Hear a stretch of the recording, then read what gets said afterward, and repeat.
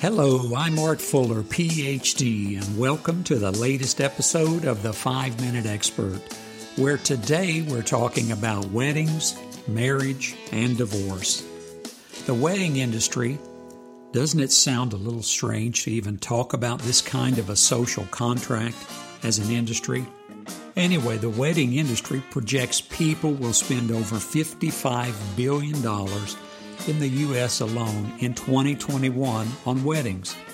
The wedding industry has grown significantly throughout the 20th century, in part due to the rise of consumerism and industry efforts to make love and romance a commodity.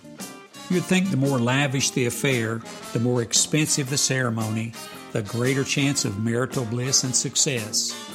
But would you be right? Before we say I do to today's topic, let's introduce our sponsor, Not So Great Clips. Discount hair cutters. Now you may be thinking, what does a hair cutter have to do with weddings? Well, everyone needs their hair cut prior to a wedding. And if you've spent a bunch on your gown, tux, and reception, you may be just the person we're looking for. You think you've seen cheap haircuts? We go so low it's under the table. We're unlicensed and unregistered. We practice on your head so we can cut the next one better. That's Not So Great Clips, your discount haircut salon. Ask about our coupon for a free Best Man cut. It'll save you having to buy them a gift.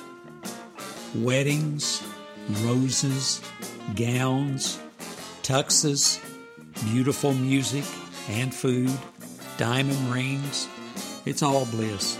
It all suggests that the start of something beautiful is about to happen. Or does it? On one hand, for $77 and a valid ID, you can get a wedding license in Las Vegas. Oh, you can frill it up if you want at one of the numerous wedding chapels around town. Add an Elvis impersonator, flowers, photographer, props, and rings. Or you can do a drive-through ceremony. These Vegas chapels now even offer live streaming of the event for family and friends if you like. But really, it's marriage on the cheap. On the other hand, the average cost of a wedding in the United States in 2020 was $24,723, actually down from the pre-COVID-19 high of almost $30,000. It seems socially distant weddings are slightly cheaper to put on. Here's 2 questions we need to ask ourselves about the wedding industry. First, how did we get here? How did weddings even become an industry and the average cost reach almost $30,000? And if the average is close to $30,000, there are tens of thousands of weddings that cost much, much more. Second, does spending lots of money on your wedding make you happier or ensure you'll stay together longer? Intuitively, we might believe it does, since these couples are building strong memories of such an eventful day. But recent studies might surprise you. First, how did weddings even become an industry? A couple of things in particular stand out. Hollywood helped commodify romance via the movie industry, and bridal magazines like Brides emerged in 1934. Brides is the oldest of these publications and was initially a free publication mailed to women whose wedding announcements appeared in the newspaper society pages. They promoted the necessity of having a lavish wedding for a fairy tale marriage. In 1959, they published a checklist with 22 tasks to complete and recommended brides set aside at least 2 months to prepare for the wedding. By the 1990s, they were recommending 12 months of wedding prep and 44 tasks on the checklist.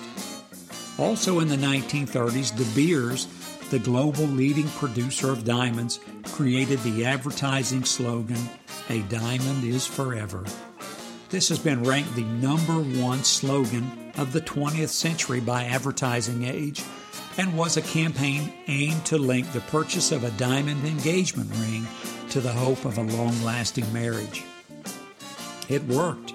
Prior to World War II in Western countries, only 10% of engagement rings contained a diamond. By the end of the century, 80% did.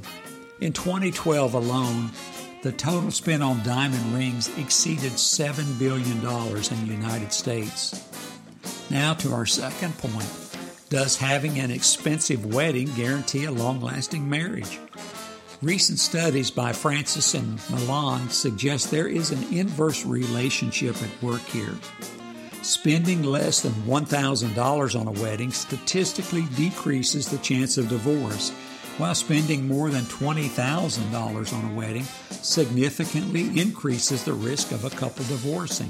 In fact, at least 3.5 times higher risk of divorce than couples spending less than half that amount. Evidence suggests that the weddings of a couple least likely to divorce are relatively inexpensive but highly attended by family and friends. In short, there's little proof that spending a bunch of money on rings, ceremonies, or receptions leads to a positive marital outcome. Want to stay married for a long time? Just go cheap. Your wallet will thank you later. Larry, what do you have for us from the Peanut Gallery today? Sylvia from Whites Chapel, Kentucky, emailed us to comment on wedding expenses. Sylvia writes, "We had a big fancy wedding. Live band playing country music, barbecue spare ribs at the reception. All my bridesmaids got their dresses alike over at the J.C. Penney's. Lots of flowers. My boyfriend's uncle runs the funeral home, and Lord, we had so many flowers from recent funerals, you couldn't shake a stick at them. Harold spent a bunch of money on my engagement ring.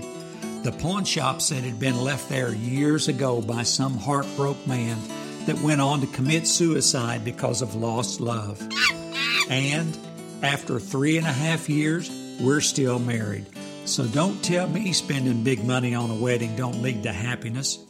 Harold, get in here and pick up your shorts off the floor. I told you to quit leaving your clothes lying around everywhere." Well, Sylvie, it sounds like you and Harold may have stumbled into true love after all. Best of luck in the future. Larry says, fortunately, in the chimp world, engagement rings and expensive weddings are not required. If two monkeys just want to get married, they just start monkeying around. Define monkeying around a little more for me, Larry. Well, you're the one who brought it up. Anyway, tell one person about the podcast today. You'll be glad you did.